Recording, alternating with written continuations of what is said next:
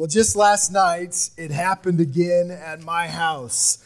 We have a chair in our living room that our kids love to sit on and watch TV. And if I were my grandma, I would yell at them constantly, "Don't sit that close to the TV." Did you guys have a grandma that did that as well? Yes, and so they sit on the top of this chair, and if you know my kids, Jack and JoJo's 6, Jack's 3, they're completely different, right? One's like could sit in one place and do something for a period of time, and the other one has to get into everything and jump off stuff constantly and like almost die like every day, at least once a day.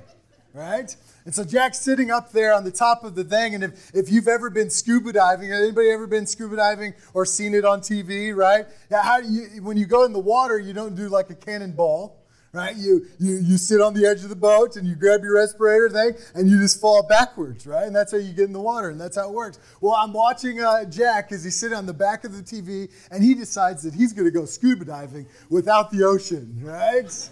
And right off the back of the couch, and falls and does a flip midair and ends up landing on his shoulder, thanks be to God, because he's going to need all those brain cells moving forward, right?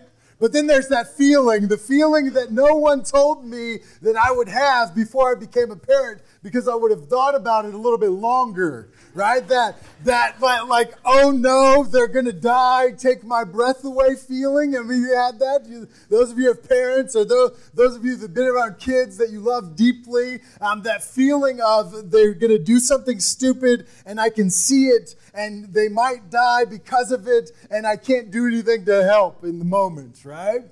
That is not a good feeling to have, and I have that multiple times a day ever since Jack entered our lives, right? And so I'm having this feeling on the couch last night as I hold him in my arms as he's crying, and remembering that I chose to be a parent. And I chose this, and this is what I wanted, but I felt so bad for the kid. Being a parent is a vulnerable place to be. And Lord, have mercy on you guys that have teenagers and they have cars and ideas and freedom, right?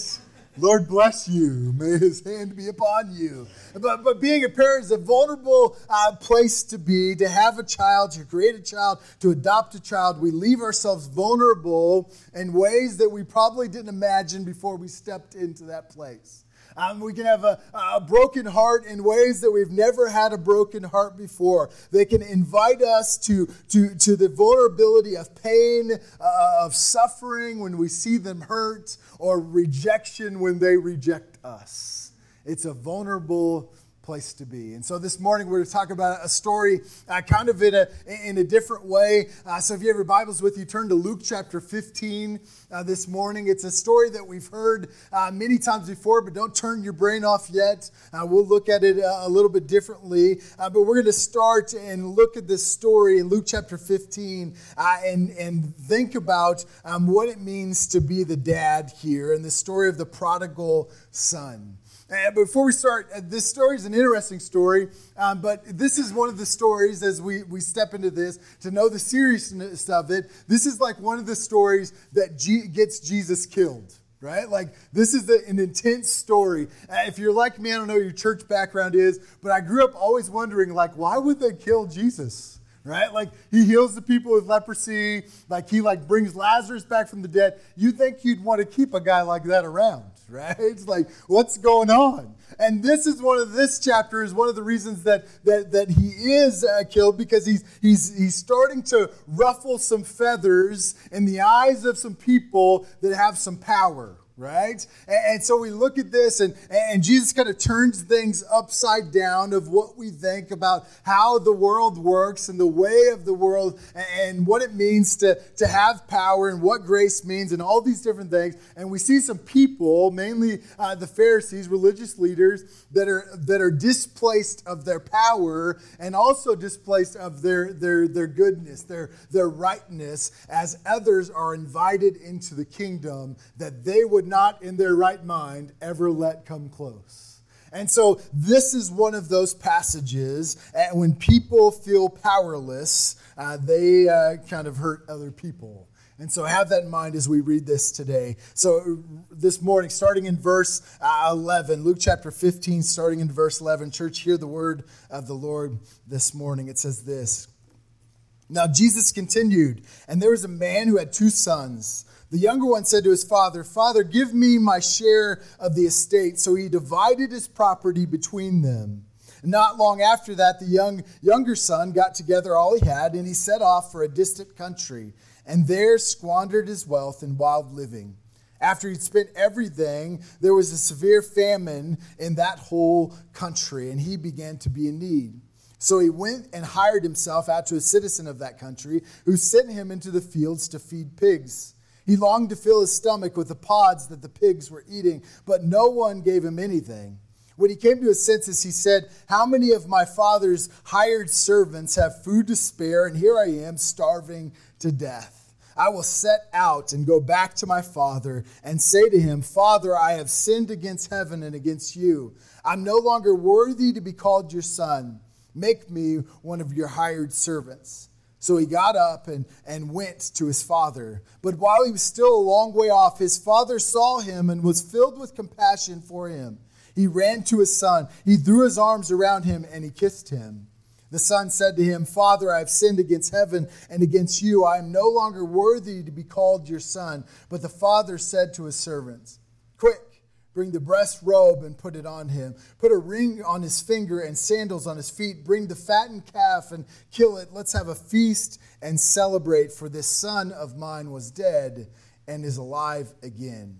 He was lost and found. So they began to celebrate. Well, meanwhile, the older son was in the field, and when he came near the house, he heard music and dancing. And so he called to one of the servants and asked him what was going on.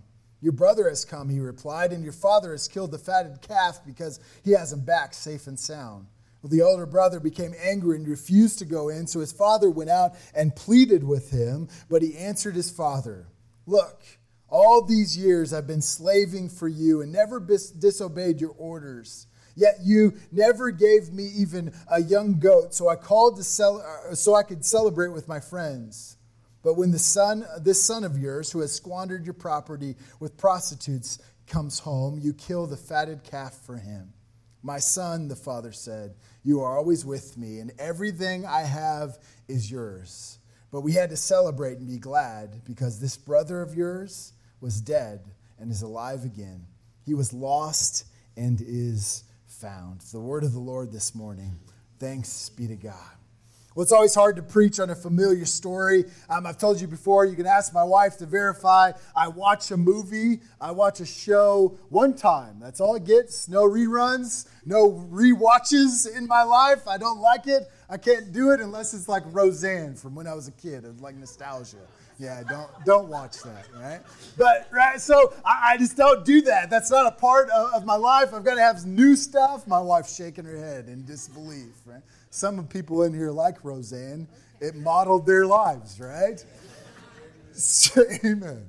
Right? So I don't like that. And so when I come to these familiar passages, I have to be reminded over and over again, like every year, that that's not how the Holy Spirit works, right? These passages of Scripture, these stories that we have, we could read them every day, and the Holy Spirit would use them in different ways every single day. And so may our eyes and our hearts be open to what God has to say to us this morning. May we not be like I am sometimes, that raise our hands and say, yeah, I've already heard it. I've already seen it. I already know it. That's not always the case. So as we come to this passage, I want to think about something that's not usually something that we talk about. I've talked about it a couple different times, but I want to ask the question, what about the vulnerability of God? We've talked about that a couple different times, but we don't usually talk about it often, partly because there's so many other things to talk about God, like his strength and his power and his will and his grace, and he's the mighty creator, and we could go on and on and on. But what about the vulnerability of God? I think about the very act of creating humans, of breathing life into dust and creating us in God's own image. That when we think about it, we are all God's beloved children, those of us who are in church this morning, and also those of us who are not. I've got 2 kids, and that responsibility is enough for a lifetime, right? Amen? But we're talking about all people and all created things. What's it mean to be a God who has created these things?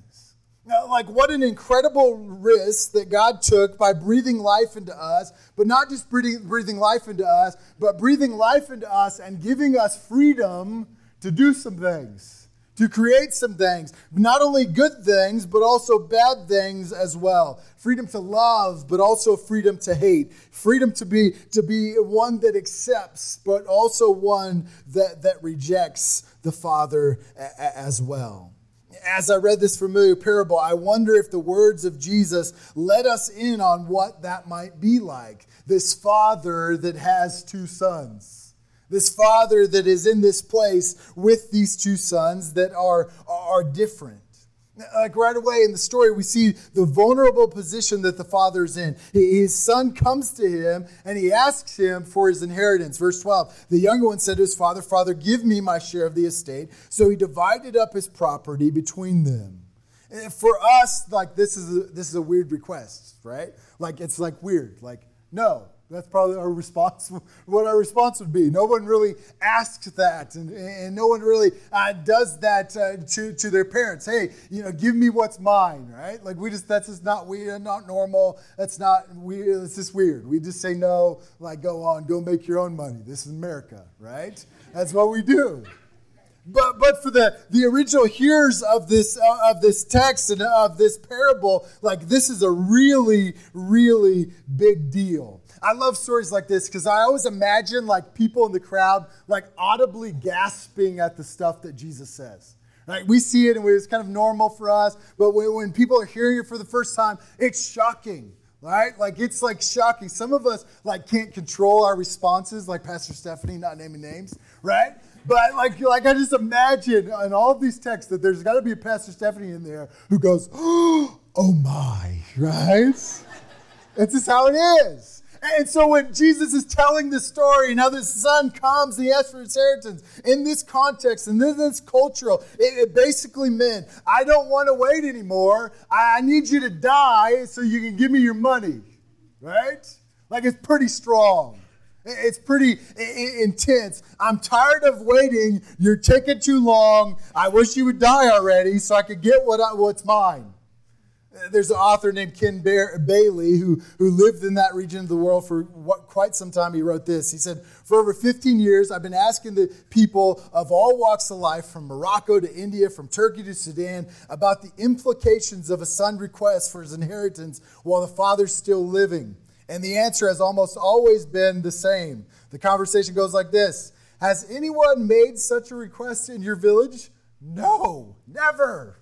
Right? Has anyone ever made this request? Has anyone ever, or could anyone ever make such a request? No, absolutely not. It's impossible. If anyone would, what would happen? His father would beat him, of course, right? That's what would happen. Why? Because this request means he wants his father to die. Right, this is a vulnerable place to be in. His own son comes to him and says, I want the money. I don't want you. I want the money. And I'm going to go do my own thing. The second verse of our parable, the father's approached by his son, is his own flesh and blood. And his son is basically saying, I just wish you weren't here so I could have your stuff. I wish you weren't here so I could have the things that I want. I want you to imagine with me for a second, those of you that are parents or those of us that have experienced any rejection in life, the pain that might bring about in the father. For some of us in the room, we've heard this statement from our kids. Maybe it was like a taking the way of a video game, and it was not that serious. It was kind of funny, and you chuckled a little bit. Or maybe it was serious. A rejection of who you are and a desire for not you, but just your stuff. I can't imagine what this is like. I've had I don't like you, Dad. Like that's like to the extent of it. I can imagine what I would feel, but I know that I would instantly respond in anger and the desire to distance myself to protect myself from pain, right? That's kind of what I do. But it'd also be followed with get out of my house with that nonsense, right? Like we'd respond in different ways. Or boy, you better watch out. You don't know who you're asking. Or I brought you into this world, like that kind of like attitude. But notice in verse 12, we don't get any of that. The younger one said to his father, "Father, give me my share of the estate." And so the father divides his estate up and he gives it to him. There's no record of a good come to Jesus meeting. Like there's no spankings behind the barn. There's no shunning or scolding or beatings or anything like that. There's just the giving of the inheritance. Well, as I was reading this morning, I stumbled across a couple different things that I've thought about, but not as extensively, and not thought about in this idea of grace. Like we talk sometimes as people, as believers of God, as children of God, as this idea of free will, but not as an idea of grace. But in essence, this is grace.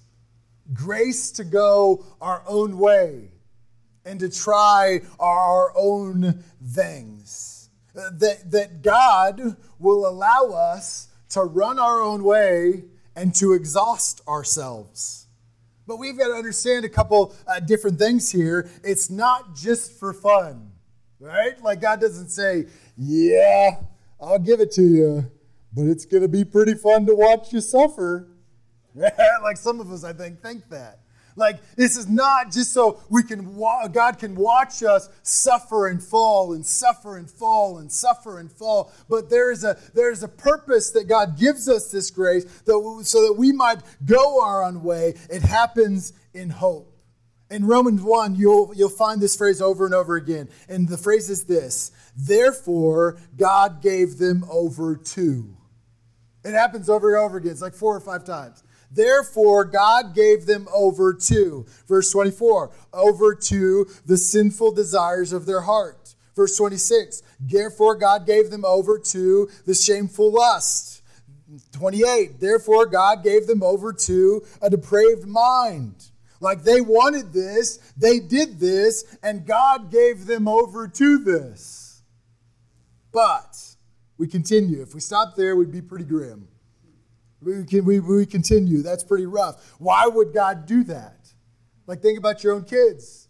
Like, why would you let your kids do some things when you know that they're gonna suffer for it? Well, why would that happen? If we stop at that place, we look at the father and we say, stop him. Like, that's a stupid idea to give him that much money. Right? You know he's just gonna bomb it. You know he's just gonna mess it up. But we continue. We find in Romans 8 that God has subjected creation to frustration or futility, not for fun, not to watch the world squirm and pay for our bad choices, but in hope. Romans 8, verse 20 and 21, that in hope that the creation itself would be liberated from its bondage to decay and brought into the freedom and the glory of the children of God. That the father doesn't have to give anything to the boy. Like nothing, zero, nada, nilch. Go to your room, you're grounded, you're in trouble. But the grace of God and the grace of the Father lets him run where he wants to run. Not for fun, but in hope. In hope that this son might learn that the things of the world will not satisfy. Not some false coercion that you're going to stay and you're going to be mine and you're going to like it. Right? But that he might actually learn something from this process. It's a grace, and we just don't know it's a grace, nor do we like it as a grace. A reminder that God is still with us when we run, and we run, and we run, and we run. And to add to the grace over and over again, God is not only with us, but God brings us to these intersections where we're confronted by his love in these pigsty moments where we've lost all. We've lost all hope. We've lost all things. We can't see a way forward. And God is there to call us home through his Holy Spirit. We've got the vulnerability and yet the presence. We've got the grace to let us go and yet the grace to chase after us. God's grace is flowing again and again and again. The son comes to the father, give me the money. The son takes the father's money. The son squanders the father's money. The son mocks the father's name around the region. The son comes to his senses with the pigs. And then he's crawling back home to become a slave. Because at least the slaves eat. But notice, grace again. The father is watching and waiting. The father's on the porch, ready to run. He's so full of love and compassion, and he's there and he's present, and he embraces him after the run. And you know that feeling like you're going home, and you've probably never had this, right? You're going home, and you know that mom or dad knows about what you've been doing in high school. And you are like just coming up with a story, right? Like a good story, not like a bad story, but a good story that's going to work. Right? And you're saying, you've got it, but then you realize that story's not going to work. There's no explanation. I'm just in trouble. And so you start to come up with your speech of how you can like soften the blow of your punishment. And you're there, and you're trying to go home, and you're working through how you can say this so that they'll have grace on you.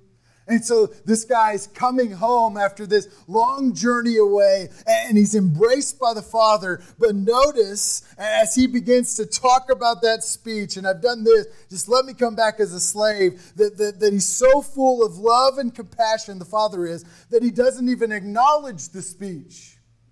Doesn't mean that you shouldn't have the speech.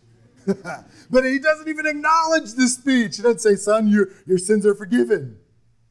But he's there. He's so full of compassion. He's so excited. He didn't try to correct him right there like, hey, somebody get my belt. He's home. Right? There's no correction in here. Do you know how much money you wasted? Like, you look like a bum. You know how long it took me to make that money? Like, do you know Jimmy across town saw you doing this?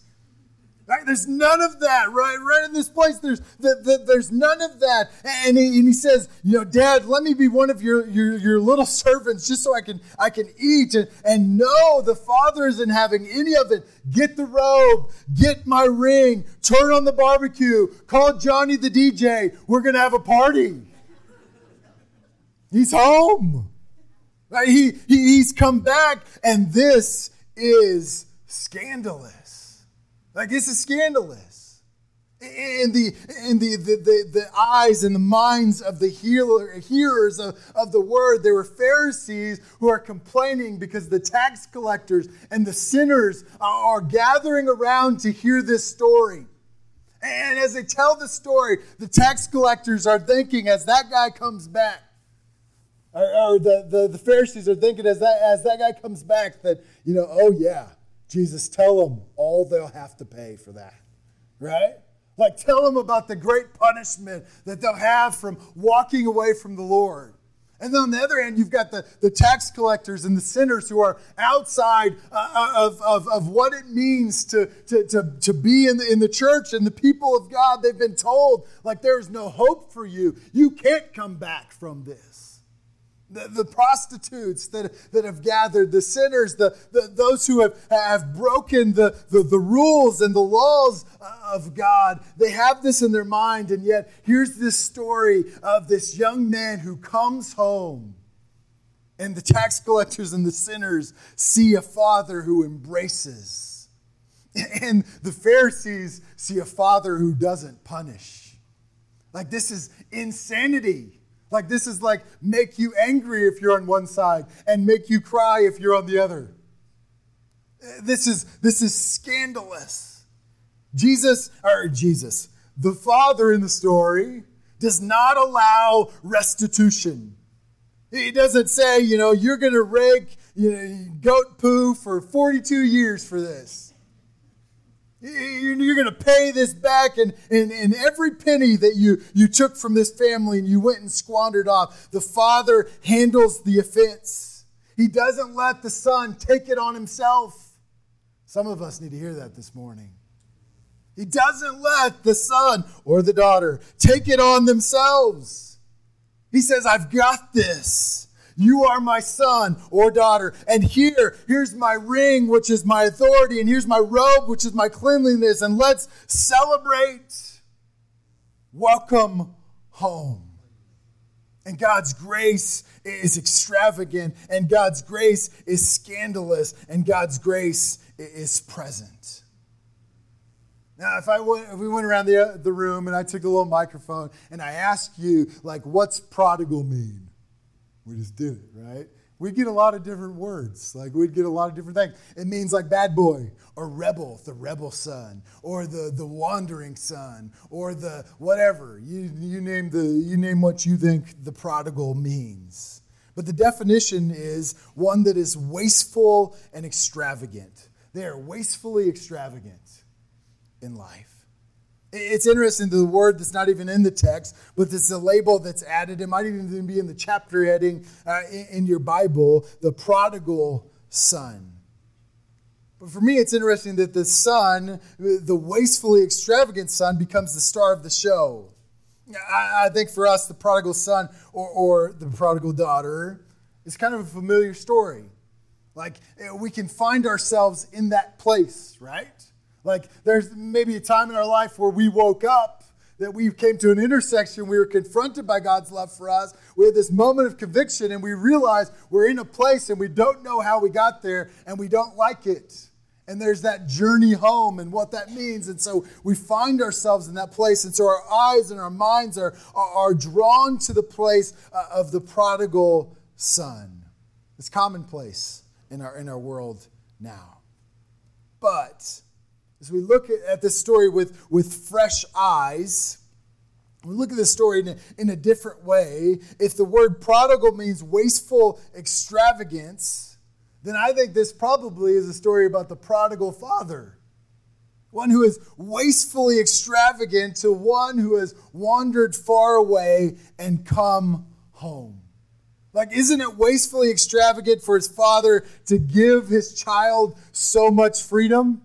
Right, to let the son walk away with all that cash and all that potential and all that hard work, knowing in his heart that it wasn't going to go as smoothly as he had hoped. Isn't it wastefully extravagant for the father to discard his dignity and to run into the street towards a foolish and immature son who has squandered his fortune? To meet him where he was and to hug and kiss him rather than slap and list off of all of his punishable offenses. Isn't it wastefully extravagant for the father to show his love and to throw such a raging party for this kind of kid? To cover him in his best robe, to put a ring on his finger and sandals on his feet, to bring out the filet mignon when the boy really deserved a TV dinner. That's wastefully extravagant. It's over the top. It's too much. If you were in that situation, it would be maybe a little bit different. If I was, for sure it would be. Let's sit down and talk, son, about what this means. But we see mercy and grace. And I love this kind of grace. This grace that makes some angry and some cry. This grace that makes you scratch your head because it just doesn't make sense. And the original hearers would have been shocked and appalled by the story because the son broke so many rules. He brought so much shame on this family and he deserved nothing. He deserved to be shunned. But that's not what happened. God's grace and his mercy happened. That this is the kingdom way. This is the way of the Father. Max Lucado said this. He said the difference between mercy and grace, mercy gave the prodigal son a second chance, and grace gave him a feast. the difference between mercy and grace. The father in this story is wastefully extravagant towards his younger son. But he's also the same towards his older son. The kid that never left home, the one who always did everything right, the one that was clean cut and works for his father, the one that feels entitled, who can't stomach going into a party to celebrate the return of his screw-up brother. Like, I think it's easier for us to relate to the prodigal, and it's easier for us to raise our fist at the older son. Like, I don't like the older son at all, but I also cringe in the ways that I see that I am like the older son. The father says to the kid who's grumpy, who feels left out, all that is mine is yours. The father leaves the celebration of his life to go and find the one who sits outside. Man, what risks God takes on us. Children who waste everything in crazy living, and also children who begrudge grace being extended to the people who clearly don't deserve it. But this is the risk God has taken. Born in love. As our band comes and helps us to respond this morning, we recognize that God risks so much by loving us. But we also recognize, by looking at this story, by living in this story, that we see that our relationship with God is not simply defined by our bad decisions or our wandering away. But our relationship with God is also not determined by how good we are and how much we've stayed. But our relationship is determined by the grace of God, the one who is wastefully extravagant in his love and his mercy. Well, as we come to the Lord today, may we remember and may we recognize that God is with us. May we keep that image in our minds and our hearts that even if we're far off today, God is a God who is there and present and one who runs to us. But during this Lenten season, may we reflect on what it means to run towards God. In just a moment, as our pastors come and help us get ready for communion, we are reminded that we are invited to the table today. We're invited to come participate and eat the bread and the cup, the body and the blood that was shed and broken for us, the grace extended to us. We're reminded that we don't have to be a member here, and we don't have to know a special handshake or do anything like that. But we are invited to come to receive the grace of God. 1 Corinthians says this, "For I received from the Lord what I also passed on to you. The Lord Jesus, on the night he was betrayed, took bread, and when he had given thanks, he broke it and said, 'This is my body, which is for you. Do this in remembrance of me.' In the same way, after supper, he took the cup, saying, 'This cup is the new covenant in my blood. Do this whenever you drink it in remembrance of me. For whenever you eat this bread and drink this cup, you proclaim the Lord's death until he comes.'" May we be people that come to receive the extravagant grace of God. Often as I get the, "oh no," gasping for breath, "what has he done" feeling from Jack, I wonder how often God gets that for me. The love that runs deep. The love that lets me do the things that I want to do at times, but continually calls me to his way. It comes down to it. It's vulnerable to have a child, and it is born in love. Beloved church, when we find ourselves as the prodigal son or daughter, may we remember the nature of the return of that son or daughter. May we remember God's grace. When we find ourselves as the mother or father or friend or brother or sister or coworker of the prodigal. May we lean into the kingdom way of living, not just extending mercy, but being extravagant in our grace. May it be so among us this morning. Let's stand to receive the benediction today. Beloved, God's children, may you go from this place knowing and experiencing the extravagant generosity and grace of a God who loves you. May you be reminded of his love today. Go in action and go in peace. You are dismissed.